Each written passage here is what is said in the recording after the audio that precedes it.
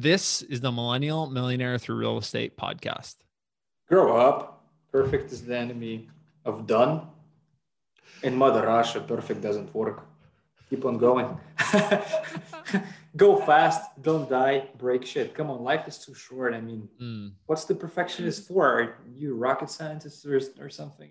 You're listening to the Millennial Millionaire Through Real Estate podcast, where we discuss tangible tips, tricks, and best practices for becoming financially free. The show is designed for people who want to either start real estate investing or for those who want to scale their real estate business.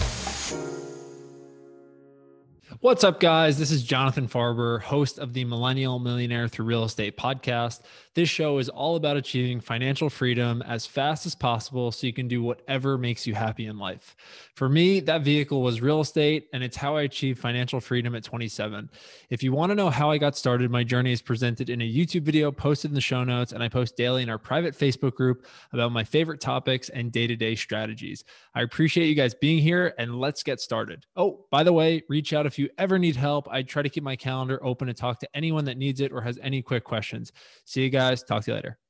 This episode is sponsored by Infinite Road Destinations, the smartest short-term rental property management group I know, and the group that manages my properties. This is a company that's very close to my heart, run by two of the smartest, most attentive people I know, Claire Rosenberg and Alex Brashears. Claire and I first met when we worked together at NetApp, where she was a top performer and rose crazy fast in the company.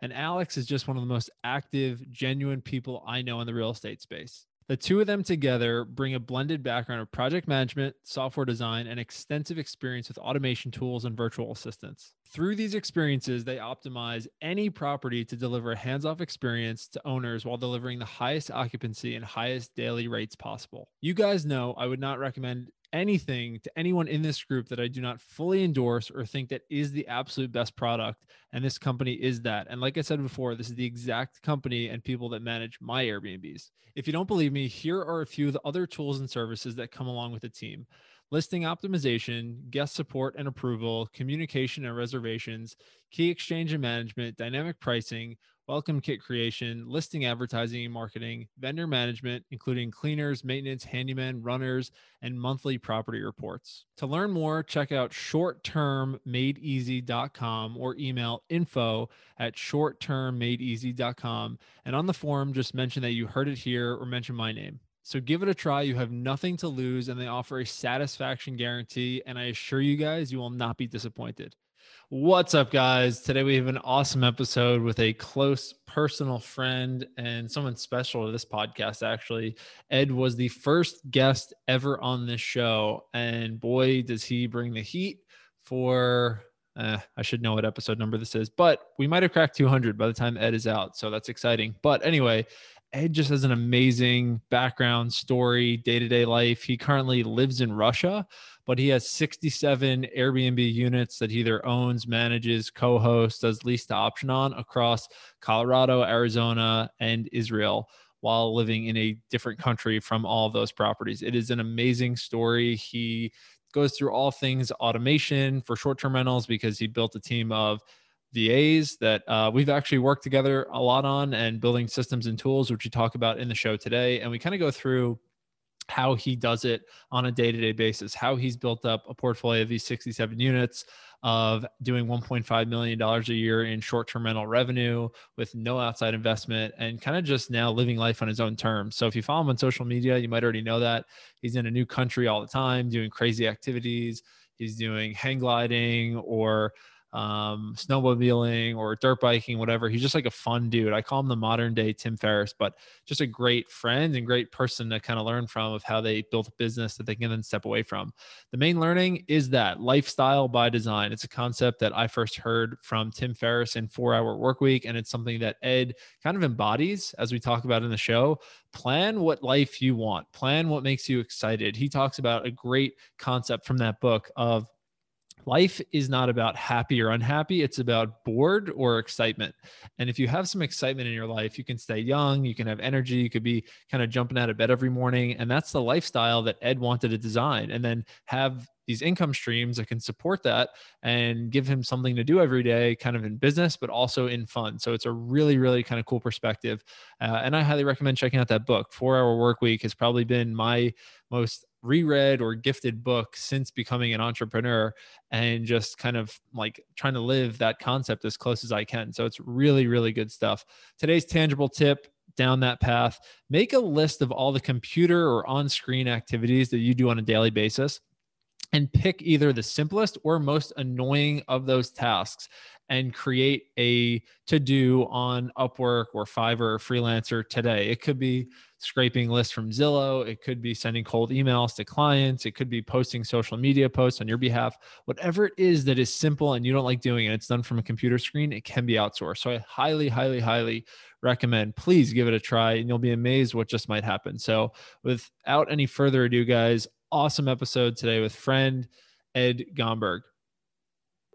All right, Ed, this is a different type of episode, people. This is a special episode for so many reasons.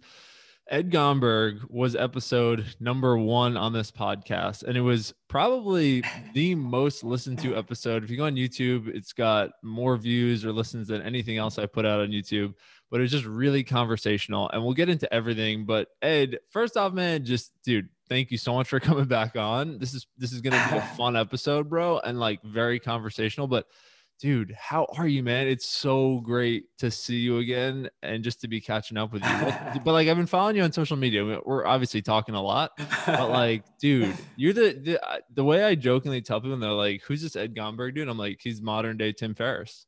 He's literally in the country every week, and he's got cash flow holding it up. So, dude, what's good? How are you? Bring it, man. I'm so fired up. This is I'm so excited. One of the happiest places to be in. Talking to you. You're giving me way too much credit regarding Tim Ferriss, but I love it. I mean, seeing both of us go from point A to point B is exciting. Yeah. My life has been changing.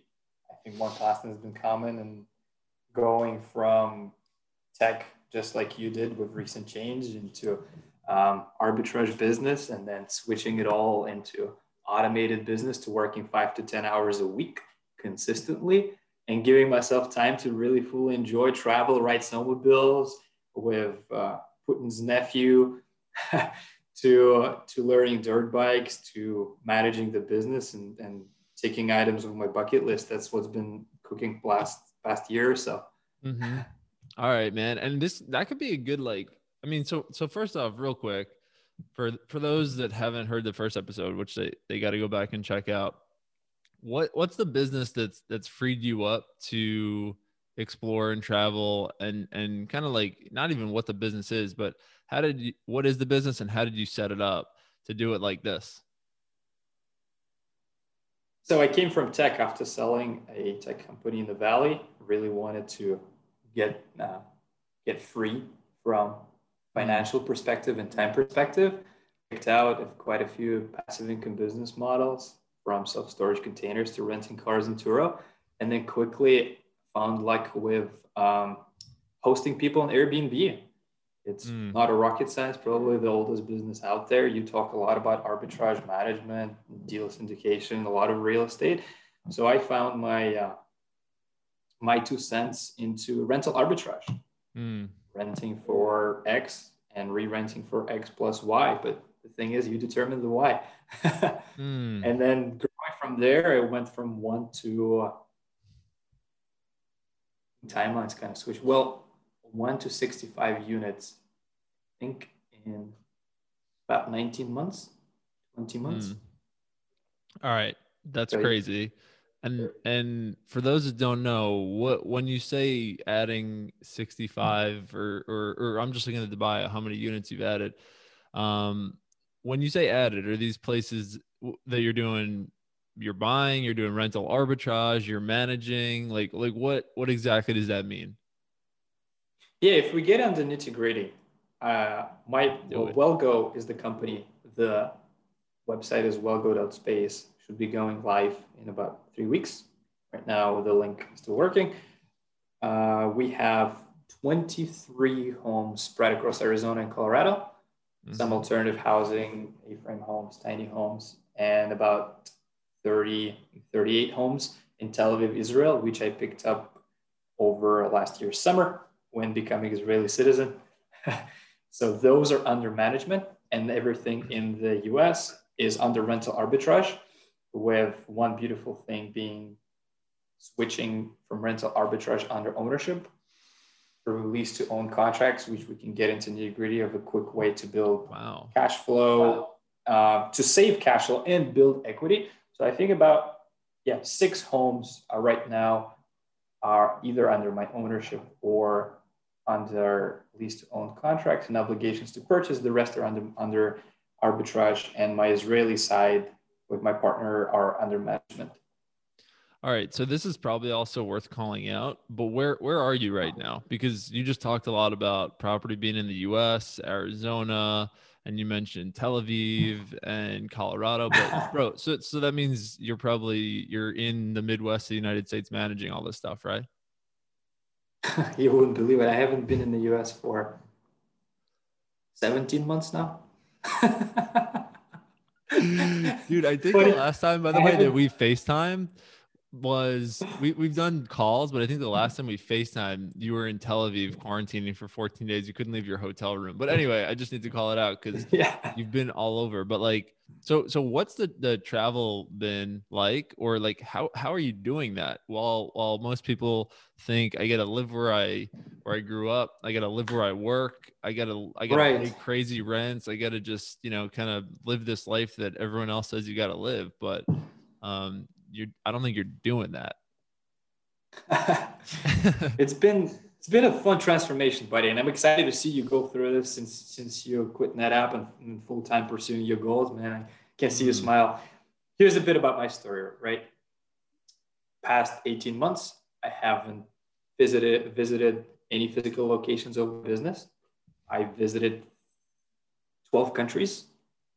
I probably ticked off 12 bucket list items, from snowmobiling all over Russia with people to jumping, diving, bunch of stuff. And this all happened because at some point in Airbnb arbitrage business, I reached the cash flow goal that I needed to become financially free using Tim Ferriss calculator, Dreamlining. I've actually been really diligent with one tool and one tool only, keeping that Dreamlining Excel sheet filled up. And once I hit the magic number from me in terms of monthly cash flow, then I went full ape shit into automating and investing into systems. So this is your holy grail. This is where you shine out. And with your help and help a few other individuals who thrive on it, been able to cut my working hours from 50, 60 when I was setting it up and doing everything myself, down to 6.5 hours a week is my average for the past 12 months. I have a software, this I'm not joking, I have a software that records me when I'm using Your Border, Airbnb, and Slack actively. And it turned me out, actually not for 12, I think it's 6 months. And it spit it out that I, on average, work 6.5 hours a week. I don't know if I should be ashamed of it or So like, it's funny, man. And since I've left the job, been reading and rereading 4-Hour Work Week, and just like, whatever, it's funny. It's kind of, everyone says it, but like, it's just such a funny model to follow. And it changes so many of like the societal laws. Like, you need to work to work. Well, what if you make the money that you want to make and you don't have to work as many hours? So like, then what do you do with your time? And like, what kind of fun can you have? What can you see? So like, I guess then the next like logical question down that path, because and everyone's got to follow Ed on Instagram, by the way, because he's documenting, and Facebook, he's posting stuff every day, snowmobiling, hiking, climbing, jumping off crap every day. I'm like, dude, Ed, man, just stay with us. But basically, what is the like path that you're using? What technology, like can you take us under the hood a little bit? How are you able to do it? Sure. Who's helping you? What tools you're using? And like, how's it possible to work 6.5 hours a week managing 60, 70 units? I love blowing people's brains out that never run automated business or tech business and think they have unique out of the world problems and nobody is able to solve it. And I come in and I'm like, fuck that, this is BS. And there's a million ways to figure out how to do it right. And a few things that's been transformational. I am in debt to my virtual assistants, for sure. I am in debt to understanding that if you set the criteria for performance for your team and you trust them and you delegate the right way and you reward them, they can take on their responsibility. They can treat their problems as theirs. So I honestly believe in radical transparency, and that's how I run all my businesses. So let's go. I have 2 full-time VAs managing both of North America and Israeli portfolios, from communication management to Airbnb resolutions to financials to doing audits on my books. And it took me time to train them. And all I do is monitor the results and keep my tabs on financial performance. And I have one partner that manages 25 units in the US, 23, from maintenance to contractors. Think of city manager who oversees everything, landlord communications, and then one partner for Israeli side that basically replaces me and does everything out there. It took a while to be able to switch everything to those people. I mean, everything besides the big picture, the vision, the leadership, and strategic decisions on adding, removing new units, everything is run by them. And it took me over the pandemic, like a lot of us had to go through a change. I had return tickets to the US in March. I left end of February, so I was supposed to come home to Russia for 2 weeks, and then I couldn't for 6 months. So heck, what do I do? So I made a few books like Rework for a Work Week, quite a few hours, my Bible, and I executed on them, performing one of the coolest tests that made the change a reality was disappearing from my business from days to weeks at a time without giving no notice and seeing what shit breaks, what doesn't, and then fixing it and then changing the priorities, the people, the things. So I can talk systems, I can talk people, whatever you want me to clarify, I'm here. Yeah. So, dude, what do you say to the person? And we've talked a lot about this, man. It's always fun having friends on the show because I feel like we could get just a little bit deeper and like have more context to the conversations, man. We've talked about this, man. What do you say to the people that are like, that's bullshit. I can't have VAs run my business. I can't have someone that's not American or not American, US based. I can't have someone that's not US based who's in the area and making, gone to college, managing my stuff, man. What do you say to that person? And maybe what, in addition to maybe, lighting them up real quick, what steps can they start taking to get out of the matrix, That's a lovely question. I mean, shout out to Shao, who's my core VA. When you're going to listen to this, you should know that I appreciate to the bottom of my heart what you do and the changes that you've made. And I'm honestly impressed at how much you've been able to learn and do. And you out execute me on some fronts, and happy for it. And I'm excited to see where we're going. To those people that are either afraid to trying it out, or B, think that it's not possible, you guys should know that, I mean, there's a million ways to win in life, and there's a gazillion ways to fail in business, in life, and whatever. And if you're not trying out, and if you're not willing to risk and change something, you're not going to find out what the difference can be, right? So virtual assistants can do practically anything. I mean, I'll give you an example that there will be a situation where I'd be snowmobiling in a remote location without even access to telephone, and somebody would throw a huge party. This was an actual case. One of my Airbnbs with helicopters flying around and druggy situations. And she had to resolve an actual conflict with guests, with police, find 3 or 4 key contractors to manage, to fix the home, to get the insurance under control. And by the time I came back from the trip, the situation was handled. The insurance claim was filed.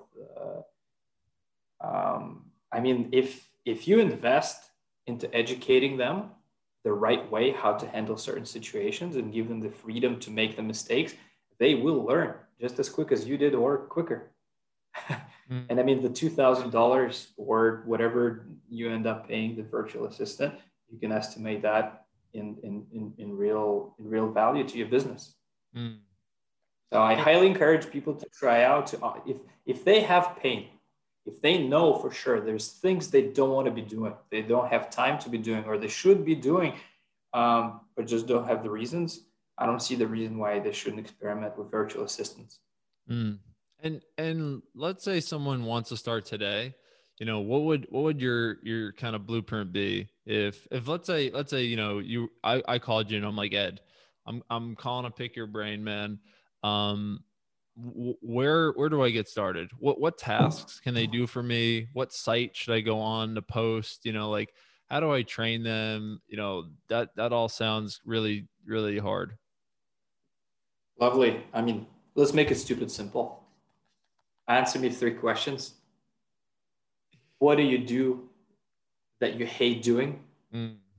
What you don't have time to do and you should be doing? And last question would be, what activities do you wish you had time to do? Mm. Write 5 points in each, highlight 3 in each, make a list of, I don't know, 5 to 10 items. Then hire somebody for a test day, or just give them the test day to perform those tasks, assuming that you know how to actually do them. Record videos via Loom, find those people on Upwork, select high criteria for hiring. So you hire experienced people, so you don't, so they have pretty high baseline for performance. A few key tips that made the change for me were: design your own tests for IQ, a few questions, and then 100% best predictor of future performance is past performance.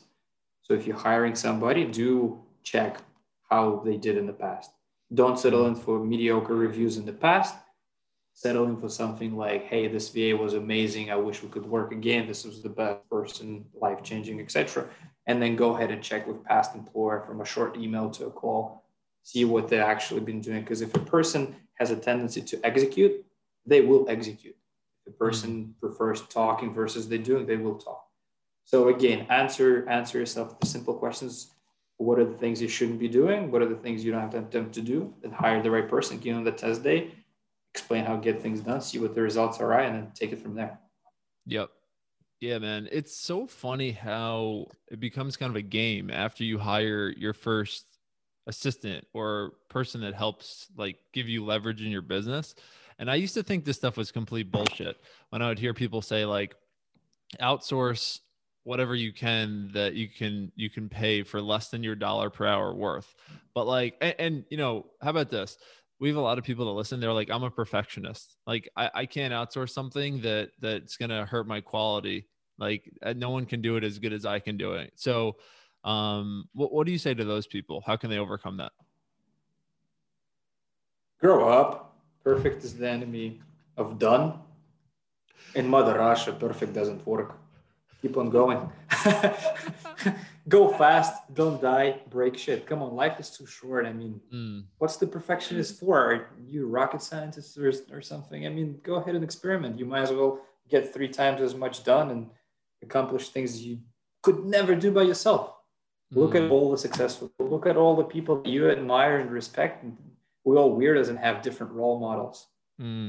I guarantee you, if you look at your role model, there's going to be an army, either family, friends, VAs, business network, support network that help this individual become who he is. So don't be so naive to those people that think, I'm a lone wolf mentality and I'm going to out execute and do it alone and carry all the weight. Best of luck. Yep. That is so I just found spot on. I've been there, I failed 3 startups. I know what's it like to be a solo founder. I know what's it like to bear and eat the pressure. And I can confidently say I've grown accustomed to eating pressure for breakfast, but that's not a fun way to go. What's the point? The point, I like Tim Ferriss and respect him for one thing and one thing only above all else.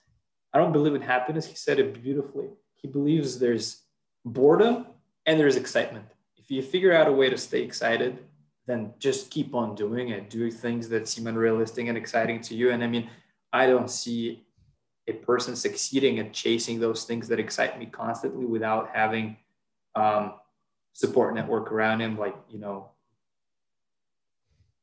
I think the way to go is experimentation and doing it.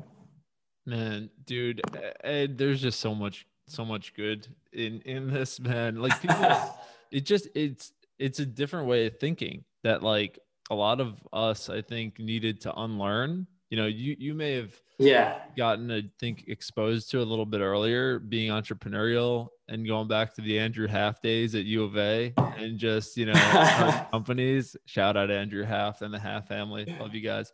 But basically, like I think a lot of people, it's what they've kind of been conditioned that, okay, here's what you do. You work for money, you trade time for money, and you do the thing of working for 40 years and retire. And you're a perfect example of not doing that. So like, I guess, let's just go a little bit deeper into the business for a sec of go ahead. What is kind of happening on a day-to-day basis? What is even happening in that 6.5 hours of, like managing cleanings, managing communication with guests, like even let's say for people that are doing Airbnb listening to this and they're like, I'm doing all the guest communication or I'm doing all the cleaner kind of scheduling. And it's a huge time suck of my time. I don't feel like I can go and enjoy my time. I have another job. So like, what are they doing in your business and how are you kind of managing like quality control, like checks and balances?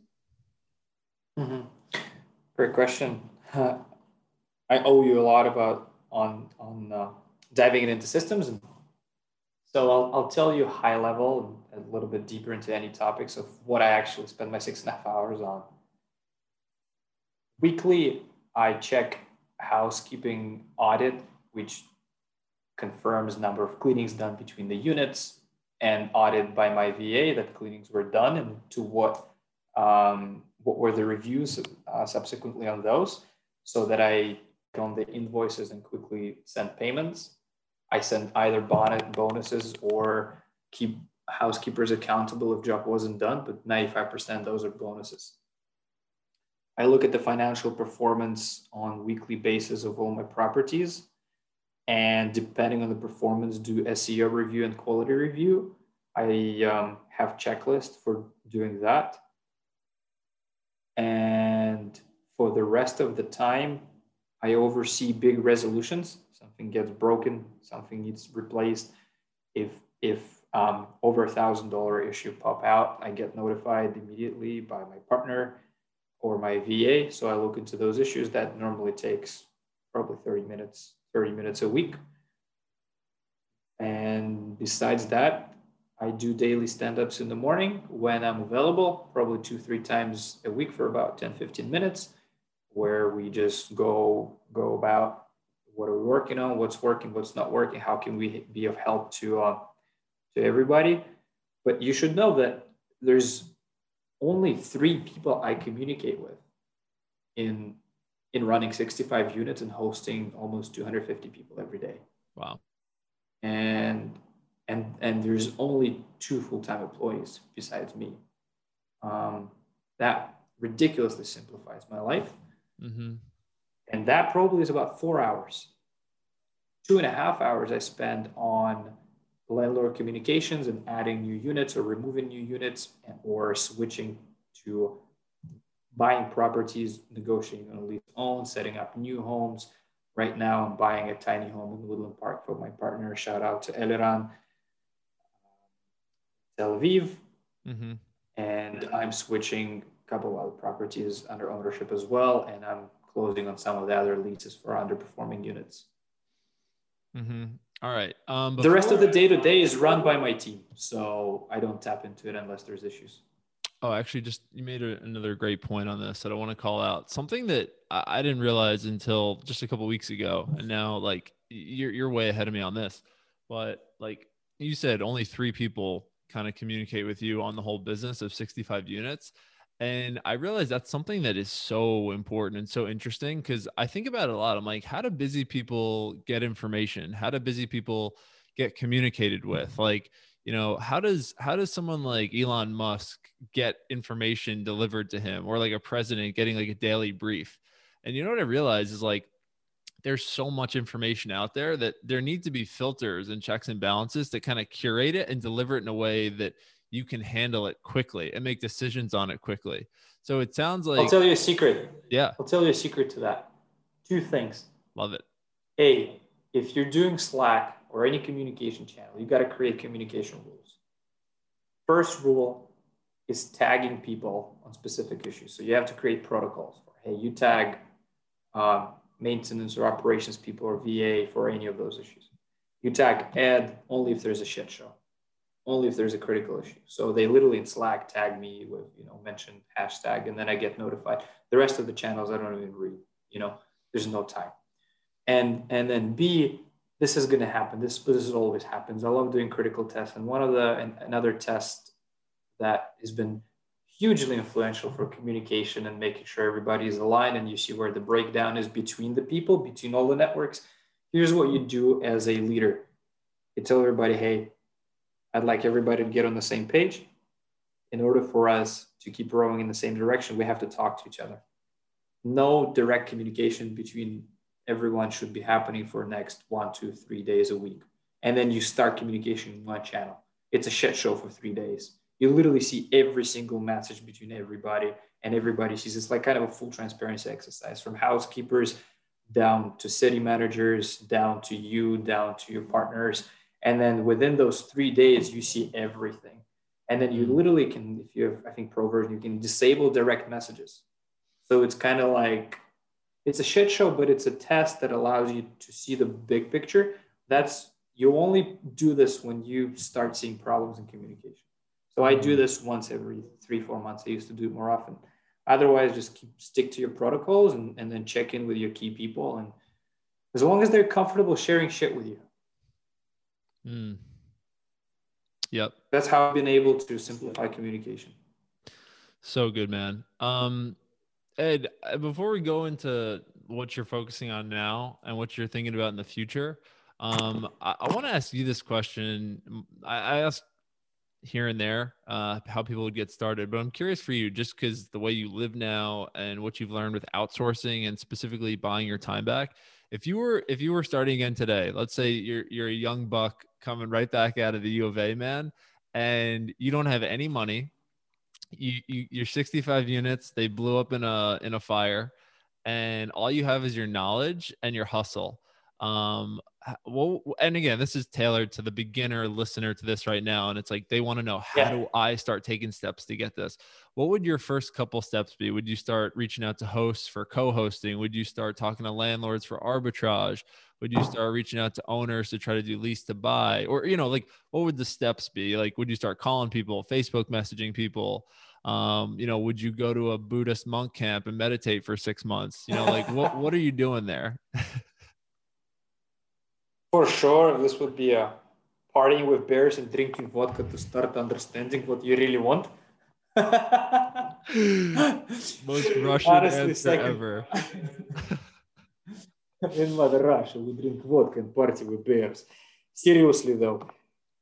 Yeah, things are different now that are around $17 million in assets and manage a bunch of units. But I told it to my girlfriend, not because I'm boasting, because I'm so confident if I lose everything, I can start off successfully next time. This is how you do it. You figure out something that's genuinely exciting for you, right? If you're into hosting people, you build something for yourself, whether it's a co-hosting agreement or rent a house and renovate it with arbitrage model, or you decide to mortgage and buy it. It doesn't matter. What matters is choosing something where you're going to put soul, your heart, and everything into, and then be excited by hosting.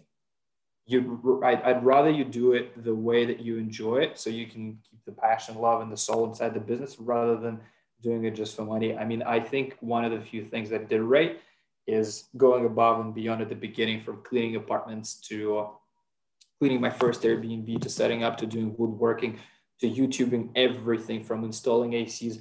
I haven't done a single thing in the construction. You guys should know I've been breaking shit till I was 22 all my life. And from 23 to 24, I renovated first 10 homes with my two ugly Russian hands, all in. And that's been the most transformational experience. I especially loved woodworking. So here's what you do in simple terms, right? To get excited, right? What the heck you want to do once you have the money, right? Before you even jump into business, right? Why are you doing this, right?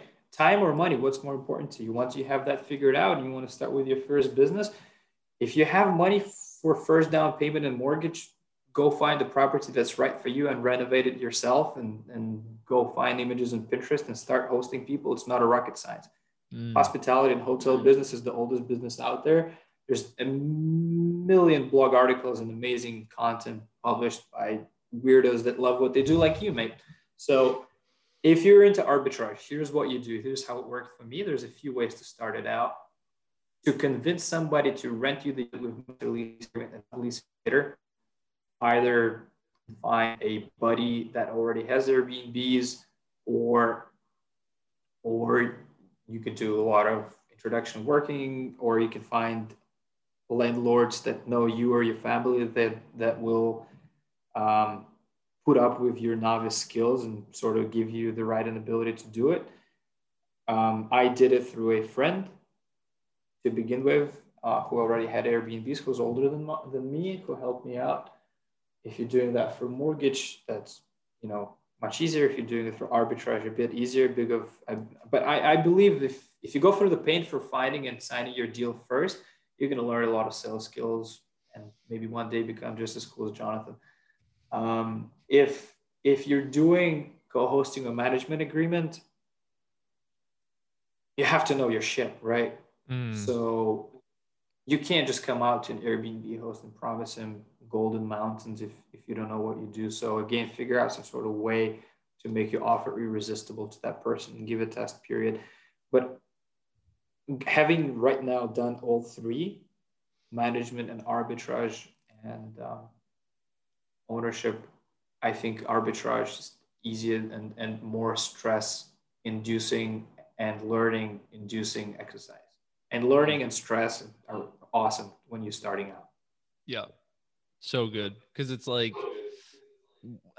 anything is hard at the beginning, but then it starts to get really fun. But I think people need to embrace that newness, that uncomfortability, like I can't imagine how much of that you had to lean into when you moved out of the US and managed all this from distance. But I have a feeling that was easy. That was easy. So it was really easy to, once you made the switch and went through those few unusual, awkward exercises with your team and passing on responsibility, delegating and changing financial structure and being okay with paying more money to earn back your time, that's easy. What people should know is going from zero to one without additional capital like I did for my first 0 to 10 units. This might be hard, but if you're excited, people should know that, hey, I slept in the truck and on dirty floor apartments and for 3 months. I renovated all the apartments without help with exception of a few friends. I put all my money on the line more than quite a few times. I've risked, and it's honestly, looking back, sleeping in that 400,000 mile Honda Ridgeline and putting together those my first Airbnbs in Tucson and Arizona, and painting and seeing all my clothes in paint and smelling like an old fart just because I was excited to pursue the freedom and financial freedom and do what I want. Those would be best times. They were stressful as heck, but they were so worth it because you're all in. I had to give up a lot of things, but once I reached those 10 units, from there on, it was a bucket list time, baby. It was time to pursue what you really were excited about. Yep. I love that, brother. All right, man. So bringing us up to speed a little bit, what are you focused on right now? And it could be fun, but I feel like there's also, you always have projects going on. So like, business? Well, actually, no, everything. It could be fun if you got fun stuff you're working on, but also business wise, what are you focusing on, and also where do you think you're kind of going with it? Whew. So many things. I'm trying to learn to say no to a lot of things in my life right now because I've been one of my best mates has a company, bucket list lifestyle, and I've been trying to live is what he preaches, and that's basically prioritizing what really matters deep down. So some of my bucket list items is hitting 30 under 30 and taking company to IPO before I'm 30. And to reach that, I need to switch the business model. So I'm pursuing on the work side with WellGo. I am thinking of continuing the conglomerate of powerhouses of experiential stays, just like I picked up a partner in Israel and me and Eliran are hosting people and making them happy. I'm thinking of bringing in 4 or 5 successful hosts from different countries into one conglomerate and launching a brand. Or towards the end of the year, I'll make one of the 3 decisions. I'd love to pick up brain of those people who are ahead of me and who've maybe gone different routes and see what they're doing. That's what I've been pursuing. Because to go from a simple arbitrage business to something IPO worthy, it has to be more than a 10x change. So for me, it could be either growing to picking up successful hosts in the conglomerate, or I found a niche in alternative housing, A-frame homes and tiny housing, and managing park model homes, communities. Or the last few months, by far the most attractive option has been to sell this baby, sell my business by end of 2021 or beginning of 2022. With 30% of income, I plan on rebuilding a similar arbitrage business, but in a different locations that excite me, where I want to go. Think Whistler, Canada. Think unique locations, right? Where you're excited about it. Doesn't me talking about it won't get you excited as much as your own. And with the rest of the money, reinvesting in other businesses and starting another company. I think it's time to go big again. There's one thing I tell to your listeners. Once you taste the money, once you taste the freedom, if you have a spine, you will fucking never be able to go back. You will never be able to give back the money that you had and you were able to spend for months and enjoy the new lifestyle. And you will never give up that freedom of time. So I don't see myself picking up a full-time job that will require me more than 20 hours of day-to-day work. So from there on, it's just exciting.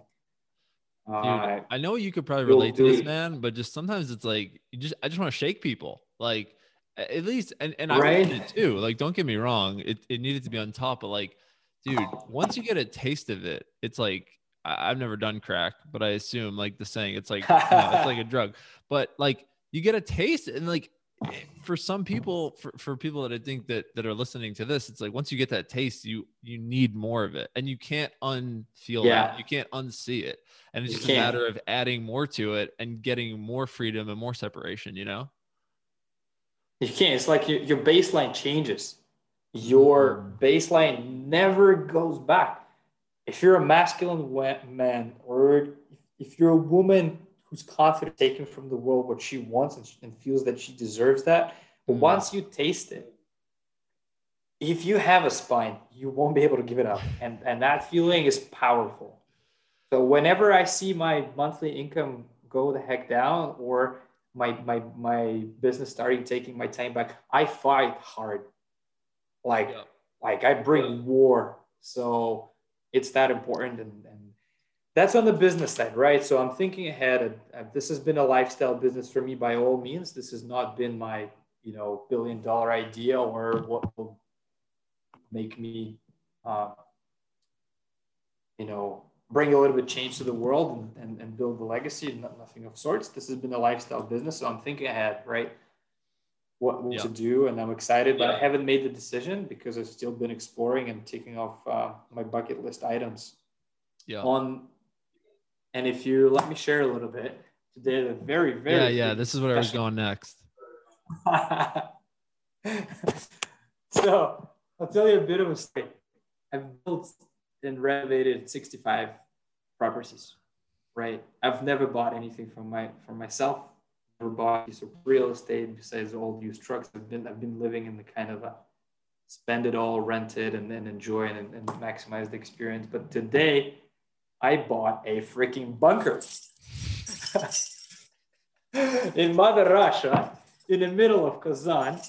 I bought the only functional bunker where you can literally like hide away from radiation, from war, and and then cave into. And I'm gonna build a sickest man cave this Republican city has seen. Wow. And I'm excited to do this because it's located underneath the park, like a city park, that my grandparents have been taking me for walks and going through all my childhood. Mm. And it's such a special place to me. And I've just signed the contracts and paid a shitload of dirty Russian cash just so it minimizes taxes for a bunch of purposes. And it's going to be a creative challenge. It's dude, that's so wild. I'm not quite yet ready to release what we're going to do out there because we agreed to film a little project in the show about the bunker conversion built by a crazy Russian American dude. So, but I've never felt more alive. I bought a piece of real estate for myself because it meant a lot to me, and I can't wait to bring my grandfather after renovations and show him what it's all about. Nobody knows. You're the third person I've told about this, period. I'm about to announce it to my family probably next week. Ed, this is amazing, man. What motivated you to do that? Or is it just something kind of back to what you were saying before about dreamlining and like, what do you actually want? Was this something you're like, this is just cool. I can do it. I want to do it. I can make money on it. Like, what was your thought process? Because I don't know anyone else that's buying bunkers in Russia. So, like figured if anyone would do it, it'd be you, but I got to ask the question. If the goal is it doesn't excite you wake up in the morning, it ain't where to go. So as soon as I saw this property a year ago, I've been chasing down the owner to sell me this baby because it's a masterpiece. It's located in a very emotional and historic spot for me and my family. It gives me the creativity to build something literally very few people have seen because it's an amazing property to highlight like a lot of things. There's a lot of character. There's like, half a ton metal doors.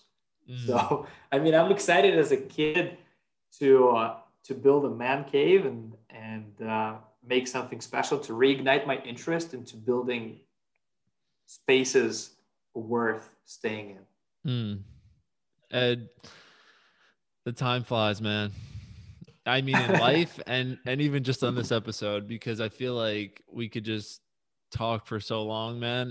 And we need to get a part 3 scheduled. We don't need to wait 13 or 14 months to do a part 3, man. But like, seriously, it's just so fun. And it's so cool to see what you're doing. Like no bullshit, like, just being friends and seeing what you've been up to and masterminding with you all these months. It's, I feel like it's a great friendship and, relationship in the sense of I think we're always seeing what the other person is doing, and doesn't matter. You're in Russia, I'm in New York, Florida, you're in Tel Aviv, just always kind of like mutual, at least how I feel. And I think it's the same, mutual admiration, but also constant pushing and kind of new ideas for like challenging and kind of setting the bar, in a fun and friendly way, so it's cool 100%. To kind of see your progression, man.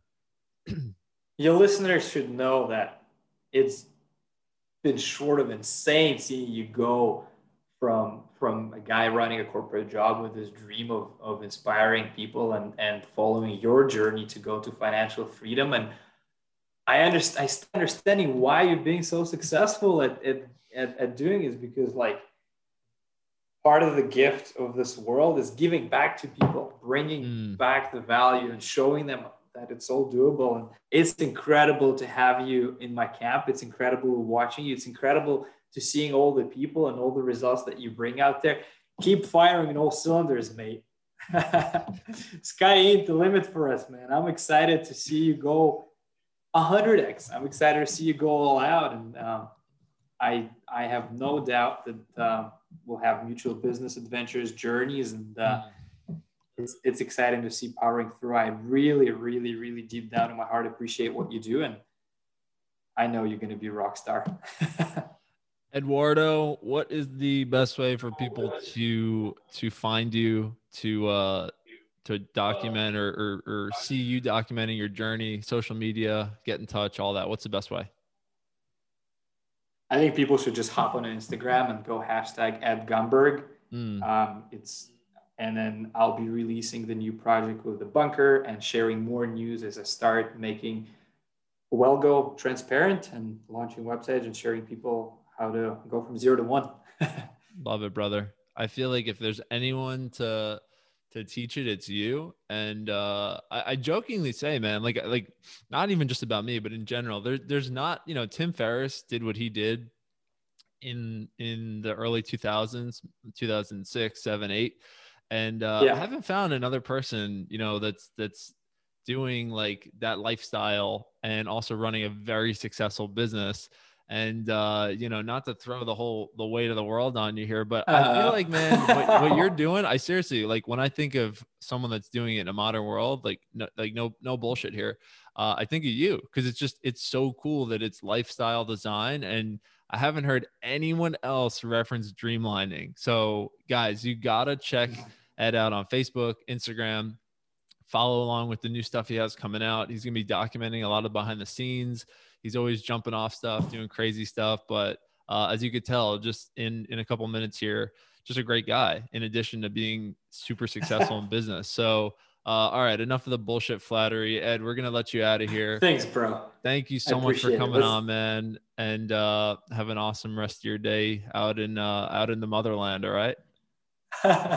Love it, bro. All Thanks. right. I appreciate it. You got it. See you later, bro. Rock and roll, baby. You got it. Yeah. Hey, you millennial millionaire. Are you looking for help getting to the next level in real estate? Are you looking for accountability and strategy to achieve your goals? If so, Jonathan is now taking on one-on-one students and opening a few spots in his private mastermind. It's affordable and welcome to everyone. If you had any questions or think you may need a boost, send Jonathan a message on Facebook or email at johnjfarber@outlook.com.